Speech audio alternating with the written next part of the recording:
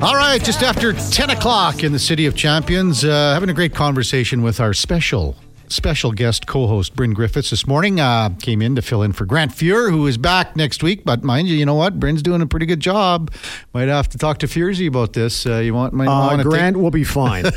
He will be okay. And we've had great conversations with Grant, I think. Oh, man. But I enjoyed looking back here, too, as well. So in 2002... before, it was TSN 1260. People have to remember before that, it was Team 1260. Yeah, I was working at CTV or CFRN at the time. Yes. I was the sports director, and I had the privilege of working with two younger guys, Ryan Rashog and Brian Mudryk. They both, they got to get a new picture for Rashog on all the socials, right? Like, come on, man. I think there might have been just a little gray in his temples last time I saw him. That picture is from about 30 years ago. It's from his Kamloops Blazers days. It's not even CFRN. Yeah. And it was an easy decision as a sports director for me. I hid myself on the noon. Yeah. And we put Mudryk on the late show because he liked to go out afterwards. Oh, yes. And Ryan was the good-looking guy of the three of us, so he was the 6 o'clock guy. So it was pretty... Anyway, so Marty Forbes was the longtime general manager next door at the two radio stations with Standard Broadcasting. And Marty says, hey, listen, I'm talking with Toronto about... We've had this oldie station on forever, and maybe it's time to change the format. What about going to an all-sports radio format? I said, well, that's interesting, but how would you do it? Mm-hmm. So he says, well, here's kind of my plan. Here's what I'd like to do. But the problem was convincing Toronto, who pay the bills, that an all-sports station would work in Edmonton. I always believed that it would, but they said, well, let's ease our way in. So we're only going to do a morning show for the first couple of years. So... the goal was to try to figure out what kind of morning show did we want to have, because morning radio is a little more, it's tougher in some ways on a sports station, because you do have to kind of tell people that there's a problem in traffic, because they still need that information. They still need to know, what am I going to wear to the game tonight if it's a football game or if I'm going to work. So the blend has got to be a little different. The other thing is that I'd been more of a traditional sportscaster through all of my career. And they said, well, you got to find somebody who's going to see the game a little different. Maybe somebody who would see it from the cheap seats. From section 00 is what we used to always joke about. So we're trying to figure out who we're going to go after, right? Well, Cub Carson had worked in that building for such a long time. Cubby was a kind of guy who would say anything and would get a response. He would have been a great selection. But just as we're talking, Jake Daniels walks by because he's working on the rock station and says, hey, guys, how you doing? Hey, Brent, how you doing? And as he leaves, I point to Marty. I said, well, what about him? Yeah. He could certainly, Jake's got a news and a sports background, but he's just as happy to be up in section 00 having 3 beer with the fans, seeing the game a little differently than I would see it from the press box. And it worked pretty well. Some sports fans loved it. Some sports fans didn't like it. And you know what? And hated it. Yes, and hated you know what? it. I didn't care. Yeah. Because for us to be a little different, we had to do some different things. And some media guys hated it because they couldn't. Let me give. I don't know if I should do this story right now. Oh, you might as well. What do you got to lose? Well, this is one of my all-time favorite stories about the difference in the dynamics on that show at that time. I needed to see it from a media's perspective. Jake needed to see it from a fan's perspective. Yet, Jake also had something most fans did not have, and that was access to players and into the locker room. But the players, I'll use the football club as an example, they loved him because if he said anything that was negative, there wasn't a meanness to it or anything. It's just the way he and everybody else up in the seats may have saw the game. So the guys that really loved him in the locker room were the offensive linemen. Okay. They really could relate to Jake. And there was one game and there was one other player, Mike Pringle. Mike did not like the media at all, but there's one media. Dave Jameson told me the story. There's only one media guy in this town that Mike Pringle likes. Jake Daniels. There you go. Because he doesn't feel threatened by him, yet he's interested in hearing how he views things from the cheap seats. But anyway, the offensive line guys one night offered Jake a beer. Yeah. So he's sitting down talking about the game and everything with these guys with a beer. With the keg. Yeah. Well, not quite the keg, but close. Because those guys could tip him back after a game. Yeah. But they're sitting in they're in their football pants and the t-shirt and they're just basically, chewing the fat with Jake. And all the other media hated it. I still remember 2 or 3 guys, what's he doing over there? Yeah. Well, he's getting his stories, right? He's doing what he's got to do. The one guy that really hated it was Dwayne Mandrusiak. Dwayne just absolutely said, hey, listen, man, this is kind of what we're paying him to do, right? But Jake always found a way of telling the story a lot different, in a way that was not a traditional media way of saying it. And it worked pretty well for us for 8 years. But after 8 years of doing this, you do burn out. And I was programming right from day one.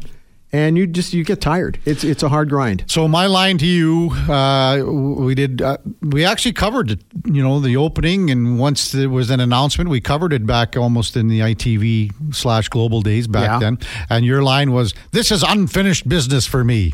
And I was thinking, man, this is a guy that was doing Moose Jaw Warriors play-by-play when I was growing up in Saskatchewan in 85 or whatever, and just that line. I just remember it. I just think back. Well, you know why I said that was because everybody kept telling me it wasn't going to work. Mm-hmm.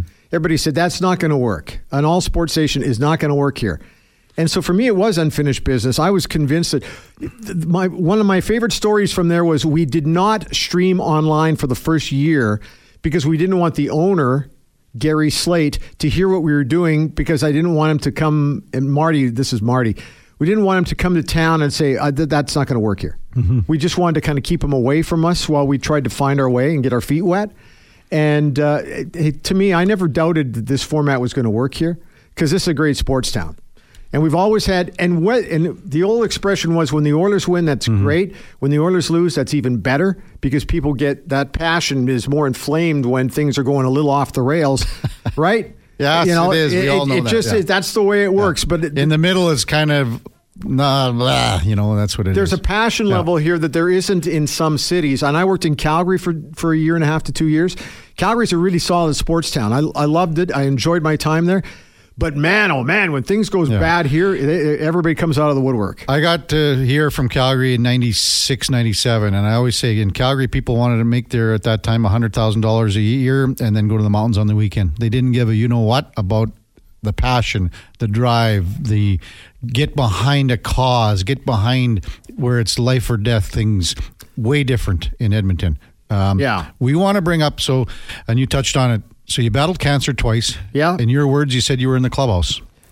Everybody talks about playing the back nine. I was at the clubhouse for a couple of days, and I don't know how I made it through. I didn't even know I was in ICU, hanging on, and the family was even told, well, we don't think he's going to make it. But somehow I decided that I still have about 4 or 5 more holes to play, and now I'm back. And hey, listen, your life changes when you go through that kind of stuff. It was stage 4 stomach cancer. They took the tumor out and my entire stomach. And I seem to be clear, but you never know. It's cancer. It could easily come back. But I'm not going to waste any time. I want to do stuff that's fun. Yeah. I want to enjoy every single day. I got family. Your priorities change. I would have lived and died with everything that happened with the football team, the hockey team, sports in general. I now just enjoy it and kind of take it in. I don't overanalyze on that stuff anymore. Because I got life to live. Mm-hmm. So it was a huge one for me. So, great that, your health is good now? Yeah, I feel pretty good. There's some, I obviously have the scars. I was gutted like a trout 3 years ago. But for the most part, I feel really good. However, I do tire a little bit more in the afternoon, but I like to think that that's the fact that I'm now over 60. Mm-hmm. So if I'm going to sit in a chair at 5 in the afternoon, I might nod off for 10 minutes. And I used to make fun of Halsey for the longest time. In his office, he'd be having a cat nap, and I used to think, what's he doing? Well, now I get it. Yes. Next time I see him, I'll apologize. So, 2 other great friends of ours, Dave Jamieson. Yes. John Sexsmith. Yeah. Battled cancer as well. Obviously, I was a lot closer with Johnny, working with him for 25 years. I'm tight with both. I played football in high school with John at Harry Ainley back in the day. We go that far back. So now you have this relationship where you guys are bouncing things off, ideas, experiences more so. Oh, yeah. Can you kind of discuss how that all went, and then, podcasts and things like that? Well, a couple of things. One, before I went in for my surgery, I had determined that I was going to go public with my battle for a couple of reasons. One, I was in for a checkup at the Cross, and I ran into somebody that I knew who had the ability to say, hey, you'll never believe who I saw at the Cross Cancer Institute in a gown today. I didn't want the story getting out like that. My theory was I'm going to be upfront with everybody. The family really wasn't 100% on side with that. They would rather just let's deal with it quietly. Yeah. But my theory would be, why don't I tell my story? And if there are others out there going through the same sort of thing, I tend to be a pretty upbeat kind of guy. So maybe my upbeatness might spread to others. And so I went down that route. And when I came off the back end of everything, and I was recovering on my back deck for 6 to 8 months, I got a lot of those calls from people, or people would just drop by and say, listen, your story has been great, very encouraging for me. But then you see John, what he went through, and John also with the same sort of ability to, I can tell a story here to make people recognize that not everything that happens is a bad story. You can battle through this and you can win, or you can put it off and live another 15 to 20 years. There are some positive cancer stories out there. So with Dave, myself, and John, I think the three of us have tried to make sure that we go out and tell that there's a positive side to it. You can beat this thing back, and you can live a close to normal life. You have to make a few changes. I've had to make one. I can't eat 3 meals a day. I don't have a stomach anymore, so I have to eat. I have to snack. I have to graze, I guess is the best way of doing it. But anyway, through all of my battles, you get calls from JMO. Man, I'm having a tough day today. I can't, I'm having trouble swallowing. Well, here's what I did. Or Johnny, I would phone John and say, listen, I'm struggling with this. Oh, well, here's what I did. To have that community pull together, and we're just all very close friends. It's really good to have people. That's why when we were talking with Brant not long ago about the fact that your support group has got to be really, really strong. And so that's kind of how I got to this point. That's how I'm feeling really good. Well, that's great to hear. And it's great to hear that Dave is feeling good and Johnny's feeling good. There's just one difference for me. When I got the stomach cancer, I was 270 pounds. I don't even remember you like that. I know. Well, thank you. I'm glad to hear you say that. I don't even remember that. My doctor at the time, Dr. Boris Boyko, who is an Oiler and a football club doctor, said, you know what? Cancer is probably saving you from having a heart attack. Because I dropped a ton of weight. I'm now my grade 7 weight. And I'm not in grade 7. I'm like down to, I think I'm anywhere from 160 to 165, and I feel great. I wish that I had never put on that weight. I guess I do when you really think about it, but it's a long time ago. I know. But anyway, you look great. Thanks. I feel good. You look great. We're going to hook up with your old buddy Jake Daniels at about 10:40. Thanks for the warning. When's the last time you talked to him? We communicate every once in a while, but it's usually by text. I don't think I've talked to him in about a year and a half or so. Our exec producer, Slat, says that you guys haven't been on the radio together for 15 years almost. Probably since, Is that true? That's probably right. So this will be kind of fun. Oh, man. We're gonna have to tell him that he's on about a 5-minute time limit. Well, I'm the one you got to worry about going long. Well, you'll know when you're getting the hook. I'll look at your eyes. You'll be getting the Heisman, right? Your eyes. The Bob Cole Heisman. Everyone knows about that. Yeah. When we come back, we'll check in with Zach Lang, Blue Jays Nation. More with Karius and Griffith on Sports 1440. Stay with us. All right, welcome back to the big program. 10:18 in Edmonton. Kevin Karius along with our special guest co-host Bryn Griffiths, and we welcome in Zach Lang from Blue Jays Nation to talk a little baseball this afternoon as Major League Baseball playoffs get underway. Good morning, Zach. How's it going, big guy? Oh. Hey, Kevin. I'm doing good. Thanks for having me today. Oh, thanks for coming on. So we've been waiting for this for a while. We weren't sure exactly where the Blue Jays were going to kind of slot in there. And I think most people thought it was going to be Tampa Bay. But in your estimation, this might be a much better matchup, the Minnesota Twins than Tampa Bay. Yeah, I would absolutely say it's a more favorable matchup for the Jays, especially here in the first round of the playoffs. I mean, look, you can't take any team lightly at this point in the season, but at the end of the day, the Minnesota Twins are statistically the worst team to get in the playoffs this season. They're a team that's struggled against left-handed hitting all season long, which will be an interesting storyline to follow.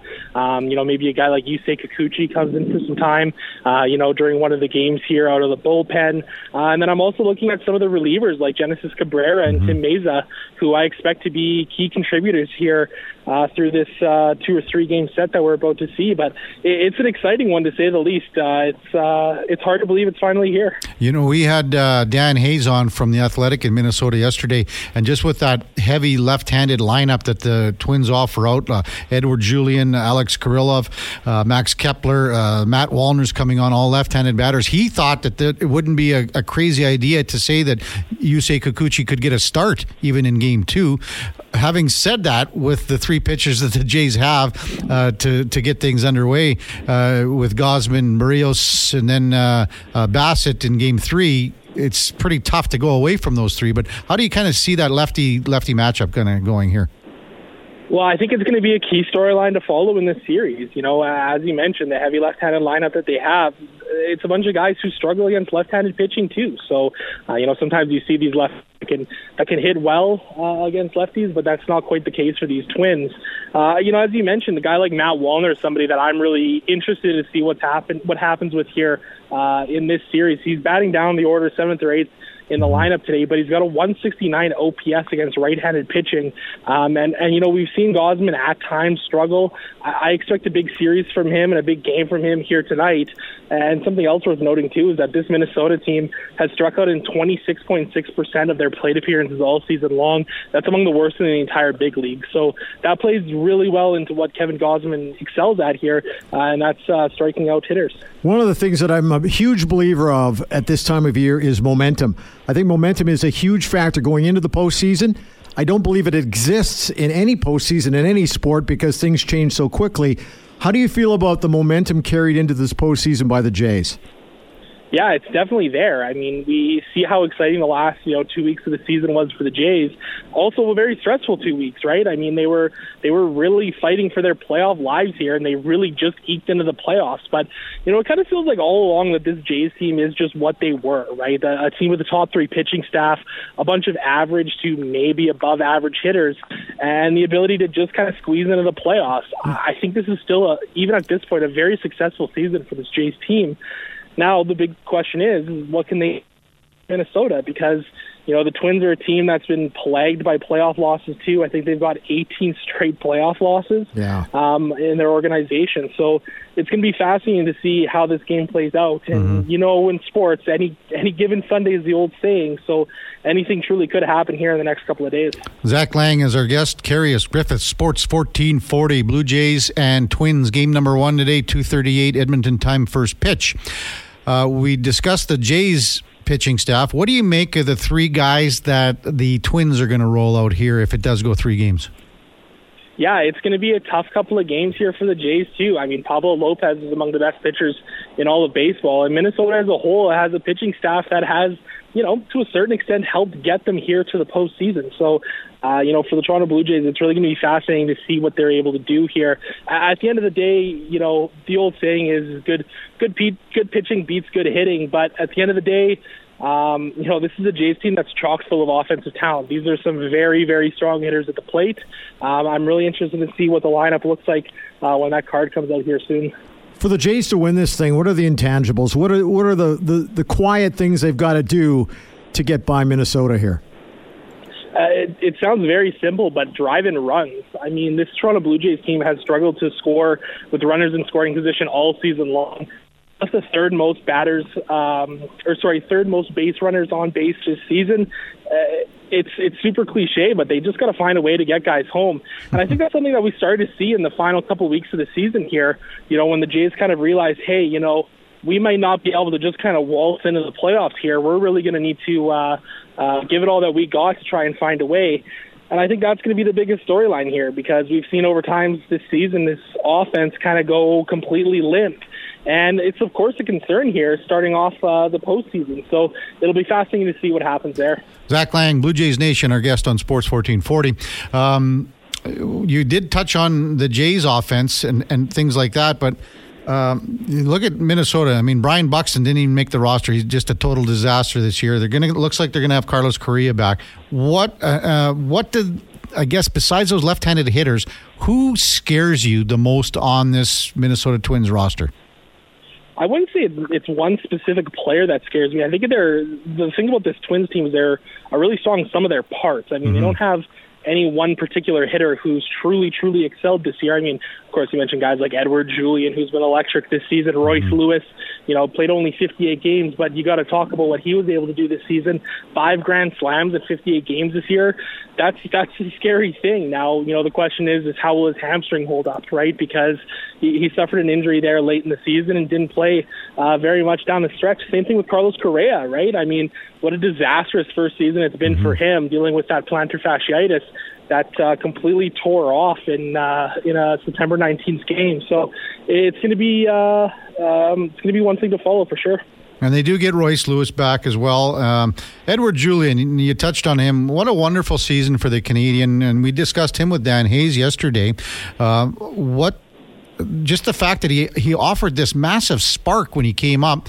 Dan Hayes said, well, he wasn't great defensively when he started, but he has improved on that. But he's offered an offensive spark, and he's at the top of the lineup. And it's nice to see a Canadian do that well at this point of the season. Yeah, it absolutely is. It's going to be really kind of fascinating to see what happens with him, too. I mean, the storylines there are tremendous. As you mentioned, a Canadian kid grew up. He remembers the Jose Bautista bat flip that rocked the nation. So he's absolutely a guy that's at the top of their lineup there that's a threat anytime he steps up to the plate. And, again, it's still any given Sunday, right? You can't take any of these hitters lightly. So Julian's a guy that the Jays are really going to need to key in, especially early on through the top of the rotation. When everybody talks about Minnesota and how, sure, they did what they did, but they could have been better, does it always concern you when you start with a fresh slate in a playoff game like today? Oh, always. Yeah. It's always a concern. It's a brand new season at this point in the year. You throw out pretty much everything you know about any team, to a certain extent, of course. Right. But how many times have we seen, these underdog stories in baseball and any sport, really? So this is the big thing for the Blue Jays, is they just cannot take this team lightly. Yes, Minnesota did not have a great regular season. They were in a terrible AL Central Division. But Minnesota also caused the Jays some fits at times this season, right? So, it's I keep kind of harking back to it, but they really need to come prepared for this game here today, because any little slip up, and this is a Minnesota team that can capitalize. Zach Lang, Blue Jays Nation, is our guest. Kevin Karius, along with our guest co-host Bryn Griffiths this morning. It's 10:27 in Edmonton. The one stat that just befuddled me this year regarding the Jays was their batting average at home with loaded bases. Finished up about 142, somewhere in there, under 150. Yeah. Maybe it's a good thing that these games are on the road, because if the Jays ever get up to bat with the loaded bases in Minnesota, maybe they can drive in some runs. This, to me, it all starts with Vladimir Guerrero. Came on this year at the end a little bit, not as much as I think a lot of people wanted to see. Guerrero, I had him in our fantasy baseball league. He was terrible. Really, when you look at his personal stats, just 26 home runs. If you were to say, Zach, on a scale of 0 to 10, how much does Vladimir Guerrero, would you rate him to be maybe a deciding factor, what he does to push the team over and move on to round number 2 in the playoffs? Where do you see what Vladimir Guerrero does in this 2 to 3 game series with Minnesota, hopefully? Where do you see him moving forward in this series? Well, I think he's in a critical spot for the Blue Jays right now. I mean, you look at where he's hit in the lineup all season long. You mentioned some of the struggles that he's had, so to speak, this season. I keep coming back to this about Vladimir Guerrero Jr. Maybe it's just time we accept the fact that he might not be one of the best players in all of baseball. Mm-hmm. This is a young man who came into the major leagues with so much expectations on him. And in that one, 2021 season there, where he was one of the best hitters in all of baseball, 46 home runs, I almost wonder if it set the expectations a little bit too high or added more expectations onto Vladimir Guerrero Jr. You look at any of his offensive numbers, and they are all still above league average. Mm-hmm. Right. And as far as I'm concerned, that is an excellent thing to have on your team. You can have a team full of guys who are just above average hitters. You are going to succeed in the long run here. I think he's a guy that the Jays absolutely need to have a big series here. We need him to drive in some runs. He's got to find a way to get a ball deep over the wall at some point to drive in a couple of runs. But in the same breath, I don't look at him as any more of an X factor in the series than a guy like Bo Bichette, or a guy like Brandon Belt, or a guy like George Springer. All of these guys at the top of the order play critical and key roles And I think at this point in time, you can't put too much pressure solely on one player. And I think especially for a guy like Vladimir Guerrero Jr., who I believe is an excellent talent and should be a Blue Jay for life, maybe those expectations need to dial back a little bit. Zach, when we take a look, I'll use hockey as an example to lead into this. Often, if I want to know how the team in Edmonton is performing on the ice, I try to talk to somebody outside of the market or even down east because they see it maybe a little more objectively. You've had a chance, no doubt, to talk to other people around the league away from Toronto and how they see the Blue Jays. Are you finding that they're seeing something that maybe you don't see because you're right there in the backyard? Not overly. I think the general consensus around the Toronto Blue Jays is kind of what I've mentioned here. They're a team with an elite pitching staff, one of the best in all of baseball, but they've got some bats that can kind of have some struggles at points in games, and it can become a real contentious issue for them. I don't think that there's anybody in baseball that sees anything overtly different about this Toronto Blue Jays team. As I said, I think they kind of are what they are at this point in time, and I absolutely think that this is a team that can make some noise in the playoffs here, and I think they are a team that could be a bit of an X factor or a wild card, so to speak.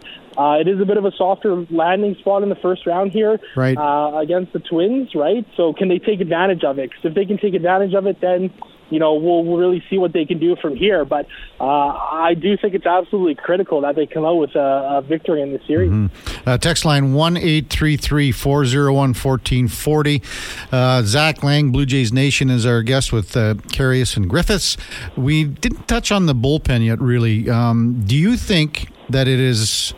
What are the chances we see Jordan Hicks closing out games? It seems maybe Jordan Romano has run out of gas a little bit. And also, what do you make of Johan Duran in Minnesota as the closer? We know he can bring the heat, but a little bit of inexperience there. Just touch on the bullpens, specifically the closers, Zach.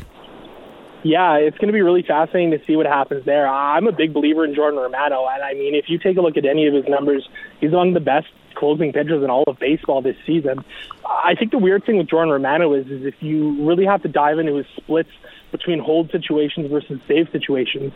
In save situations, he kind of turns into a bit of a pumpkin, and then all of a sudden, in hold situations rather, he turns into a bit of a pumpkin. But if you got him in a safe position, that's the spot you want him in. So it's going to be fascinating to see how they kind of utilize that, because at the end of the day, I do believe that Jordan Romano is the guy that I would want out there to close out a game.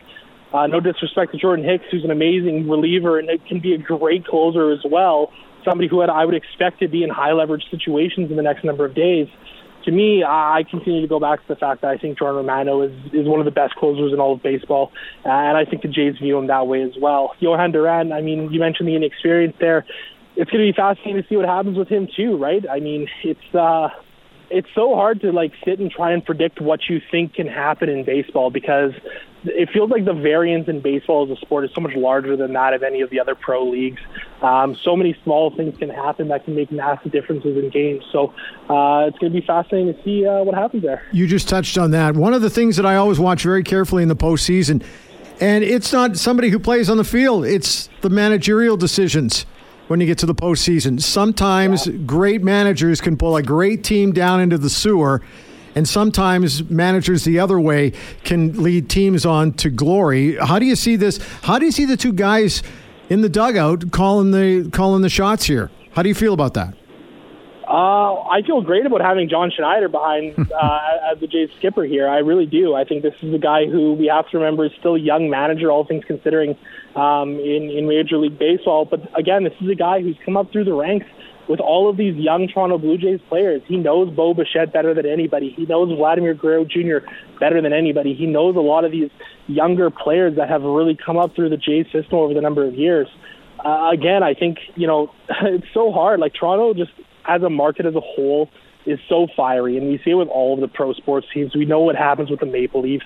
We know what can happen with the Toronto Raptors too. Yep. I think a lot of the noise around, John Schneider and what he's done as a manager for this team is just that. I think there's a lot of noise.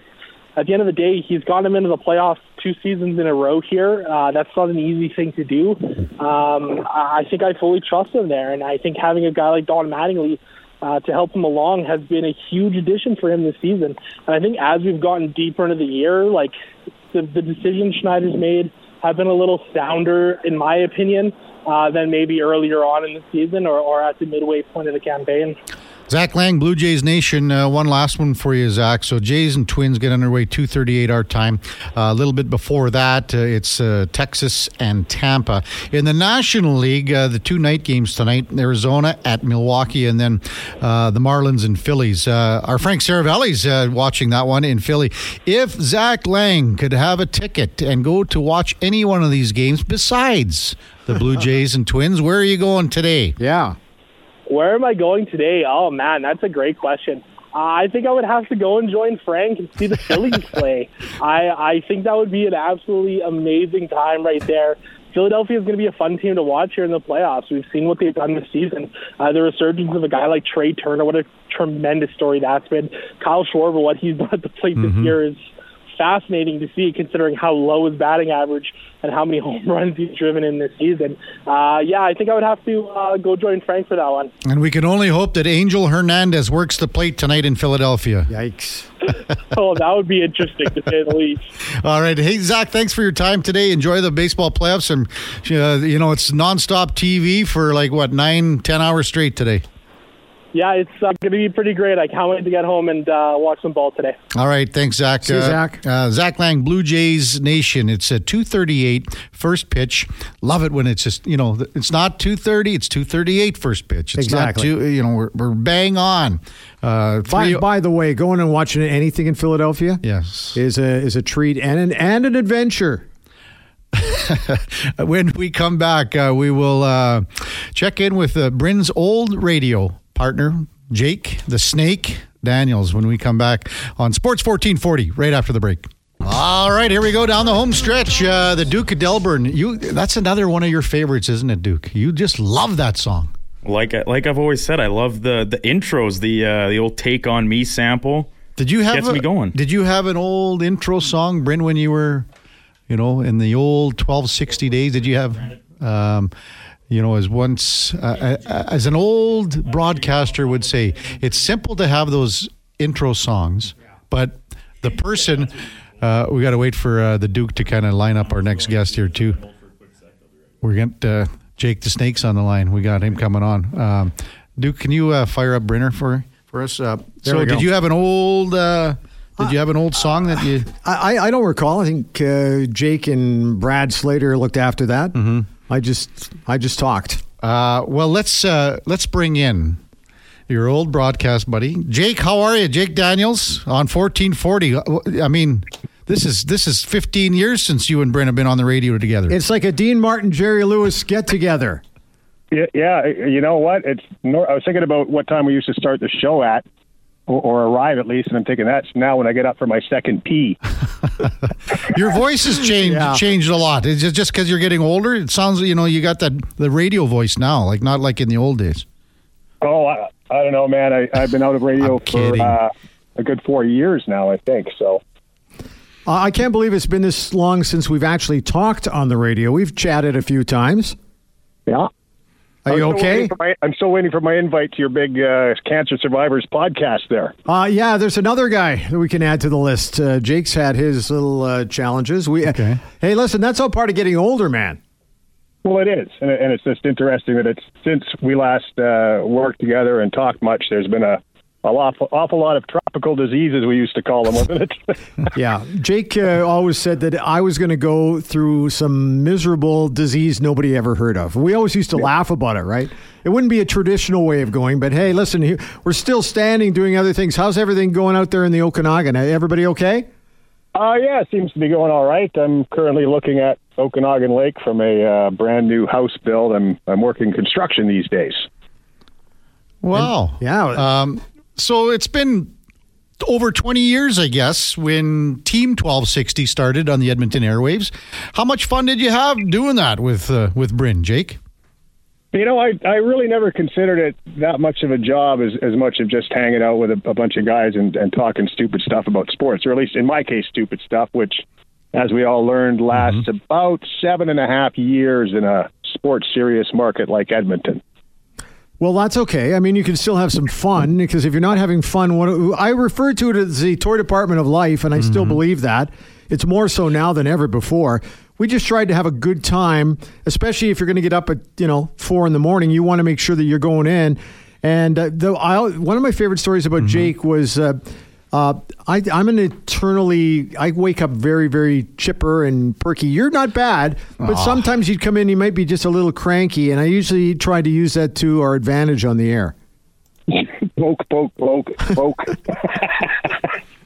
Oh man, I had a great time, Kevin, and that's a serious answer to your question. I had the best time being around that atmosphere for that many years, and I felt kind of blessed that I got to do that. Like Bryn said earlier, I had access. I was a fan, but I had access to all of the players and coaches, and sometimes that got me in trouble, and sometimes it didn't. But what it did do is, I think, endeared my style more so to the fans. And I did used to sit up in 00 with all the crazies up there, and there's the hot box of bus group, and there was all those good times back going to football games. Yeah, Bryn and Jake in the morning, and Karius just kind of going along for the ride here.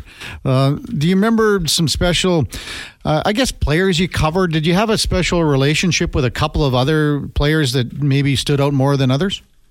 I got along real well with Mike Comrie for some reason. Yep. And as Bryn mentioned earlier, the offensive lineman, I don't know what happened there, but yeah, that was kind of my crew, the O-line on the Eskimos. I did find, honestly, a bit of a divide. I mean, it's hard to really form good friendships with guys who live so differently than everybody else does. And I'm not saying that in a negative way, just that there's guys with millionaire lifestyles and professional athlete lifestyles, and then there's sort of the rest of us.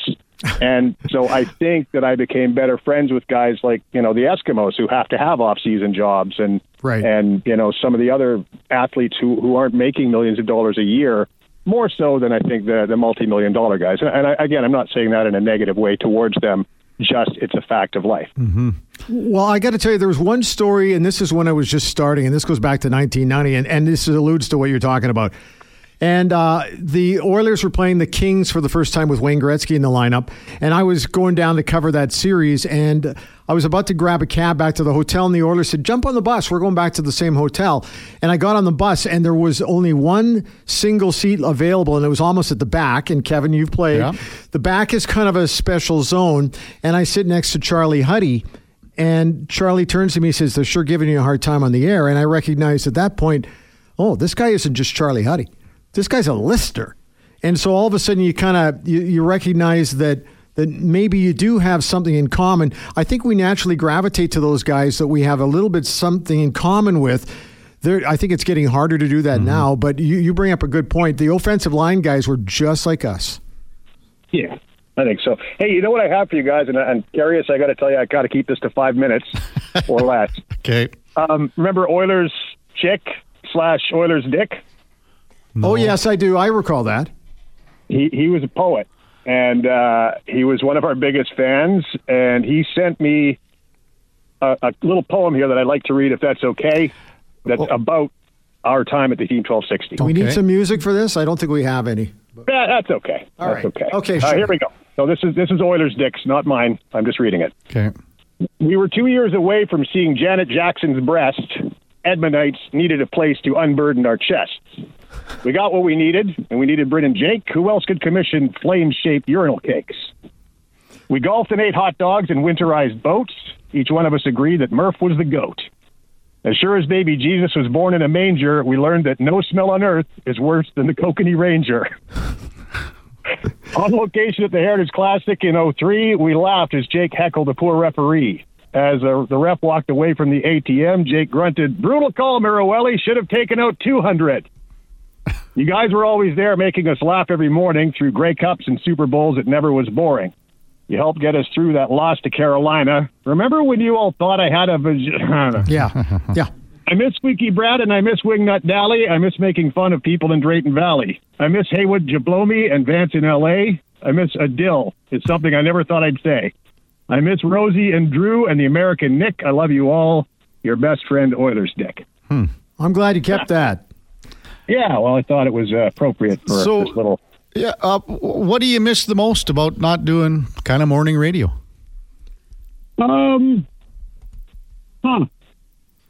I don't know if I could pin it down to one thing. I mean, I liked the connection that I made with the listeners, both in my days on the Bear and on the team on the sports station and, other stations at Memphis, the K97 for a bit. Here in the Okanagan, I was on for almost 10 years.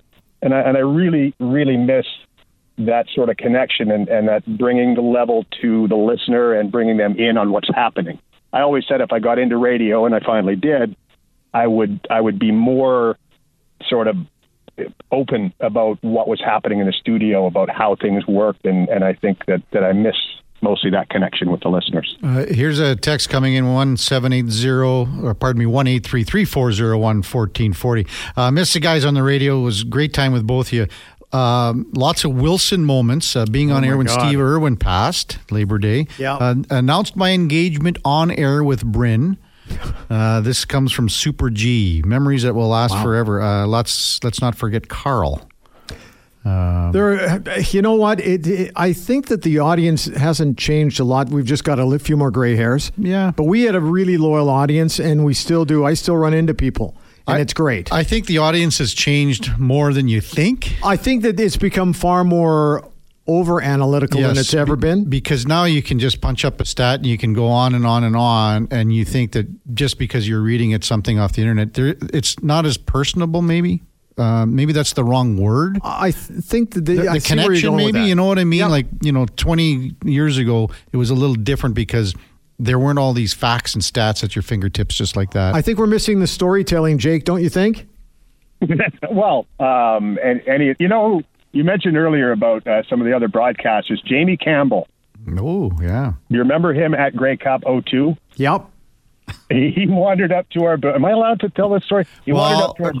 If it's okay, yeah. With some beers under his arm, we'll say. A case of beer that wasn't necessarily still full. Mm-hmm. Yes. Is that a nice way? Yeah. And every time I watch a Blue Jays broadcast or anything with Jamie, I can only think of that moment when he came up with his toque askew to say hi to you and I at Grey Cup. Grey Cup is the key words there. How many beer did you snag off of him? None. That was the mornings, man. I couldn't drink in the morning. That's crazy. He hadn't gone to sleep yet, I don't think. But whatever. Hey, and very quickly here, there's one moment that really sticks out for me because somebody mentioned it to me not long ago. We used to love to poke fun at Danny Machocha.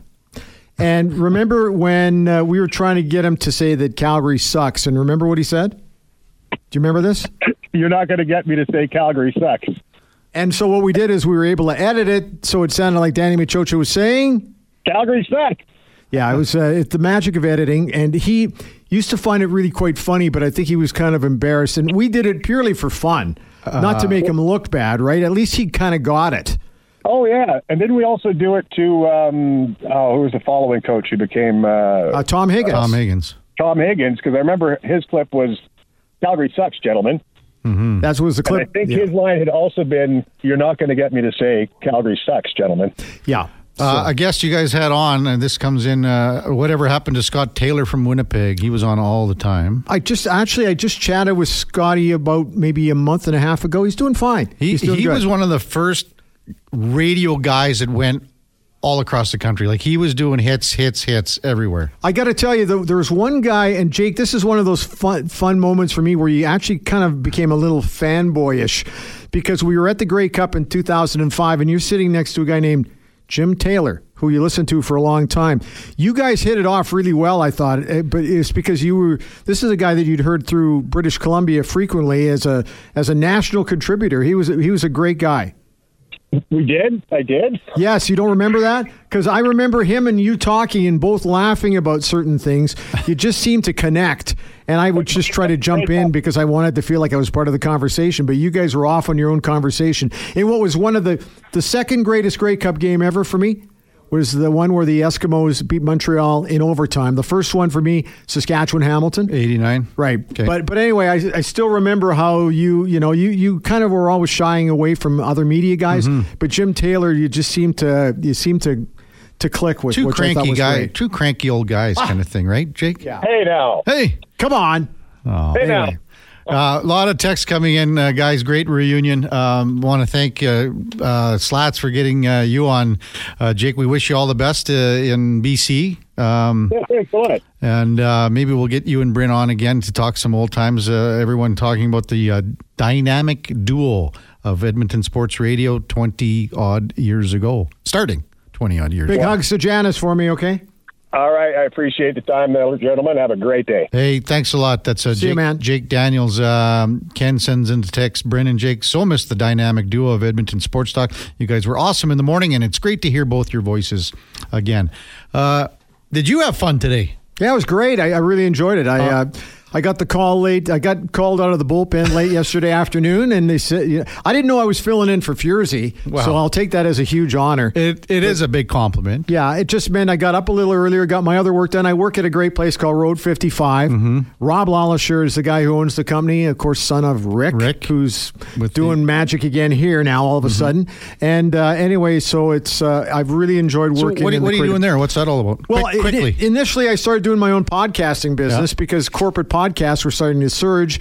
And Rob says, "Why don't you come and join me at Road 55? We're looking to expand." Mm-hmm. And so now I work on video podcasts and still do a few audio podcasts and all sorts of different wonderful creative things at Road 55. So it's really been enjoyable for me. Well, and so is this. This was fun. I mean, it's great. Again, we go back a long ways. And never worked together this is until the first today, time which is really amazing to me.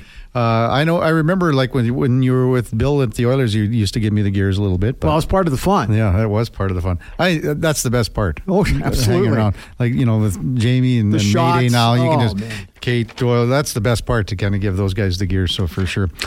Thanks to everybody that came on today. Once again, we had just a wicked lineup. Matthew Peterson from the Alberta Golden Bears was our guest at 7:20. Mark Spector on the mark, our daily contributor at 8. Frank Saravelli, you hear him Tuesdays and Thursdays with the Daily Face-Off. Lots of stuff with Frank, man. He's a busy guy.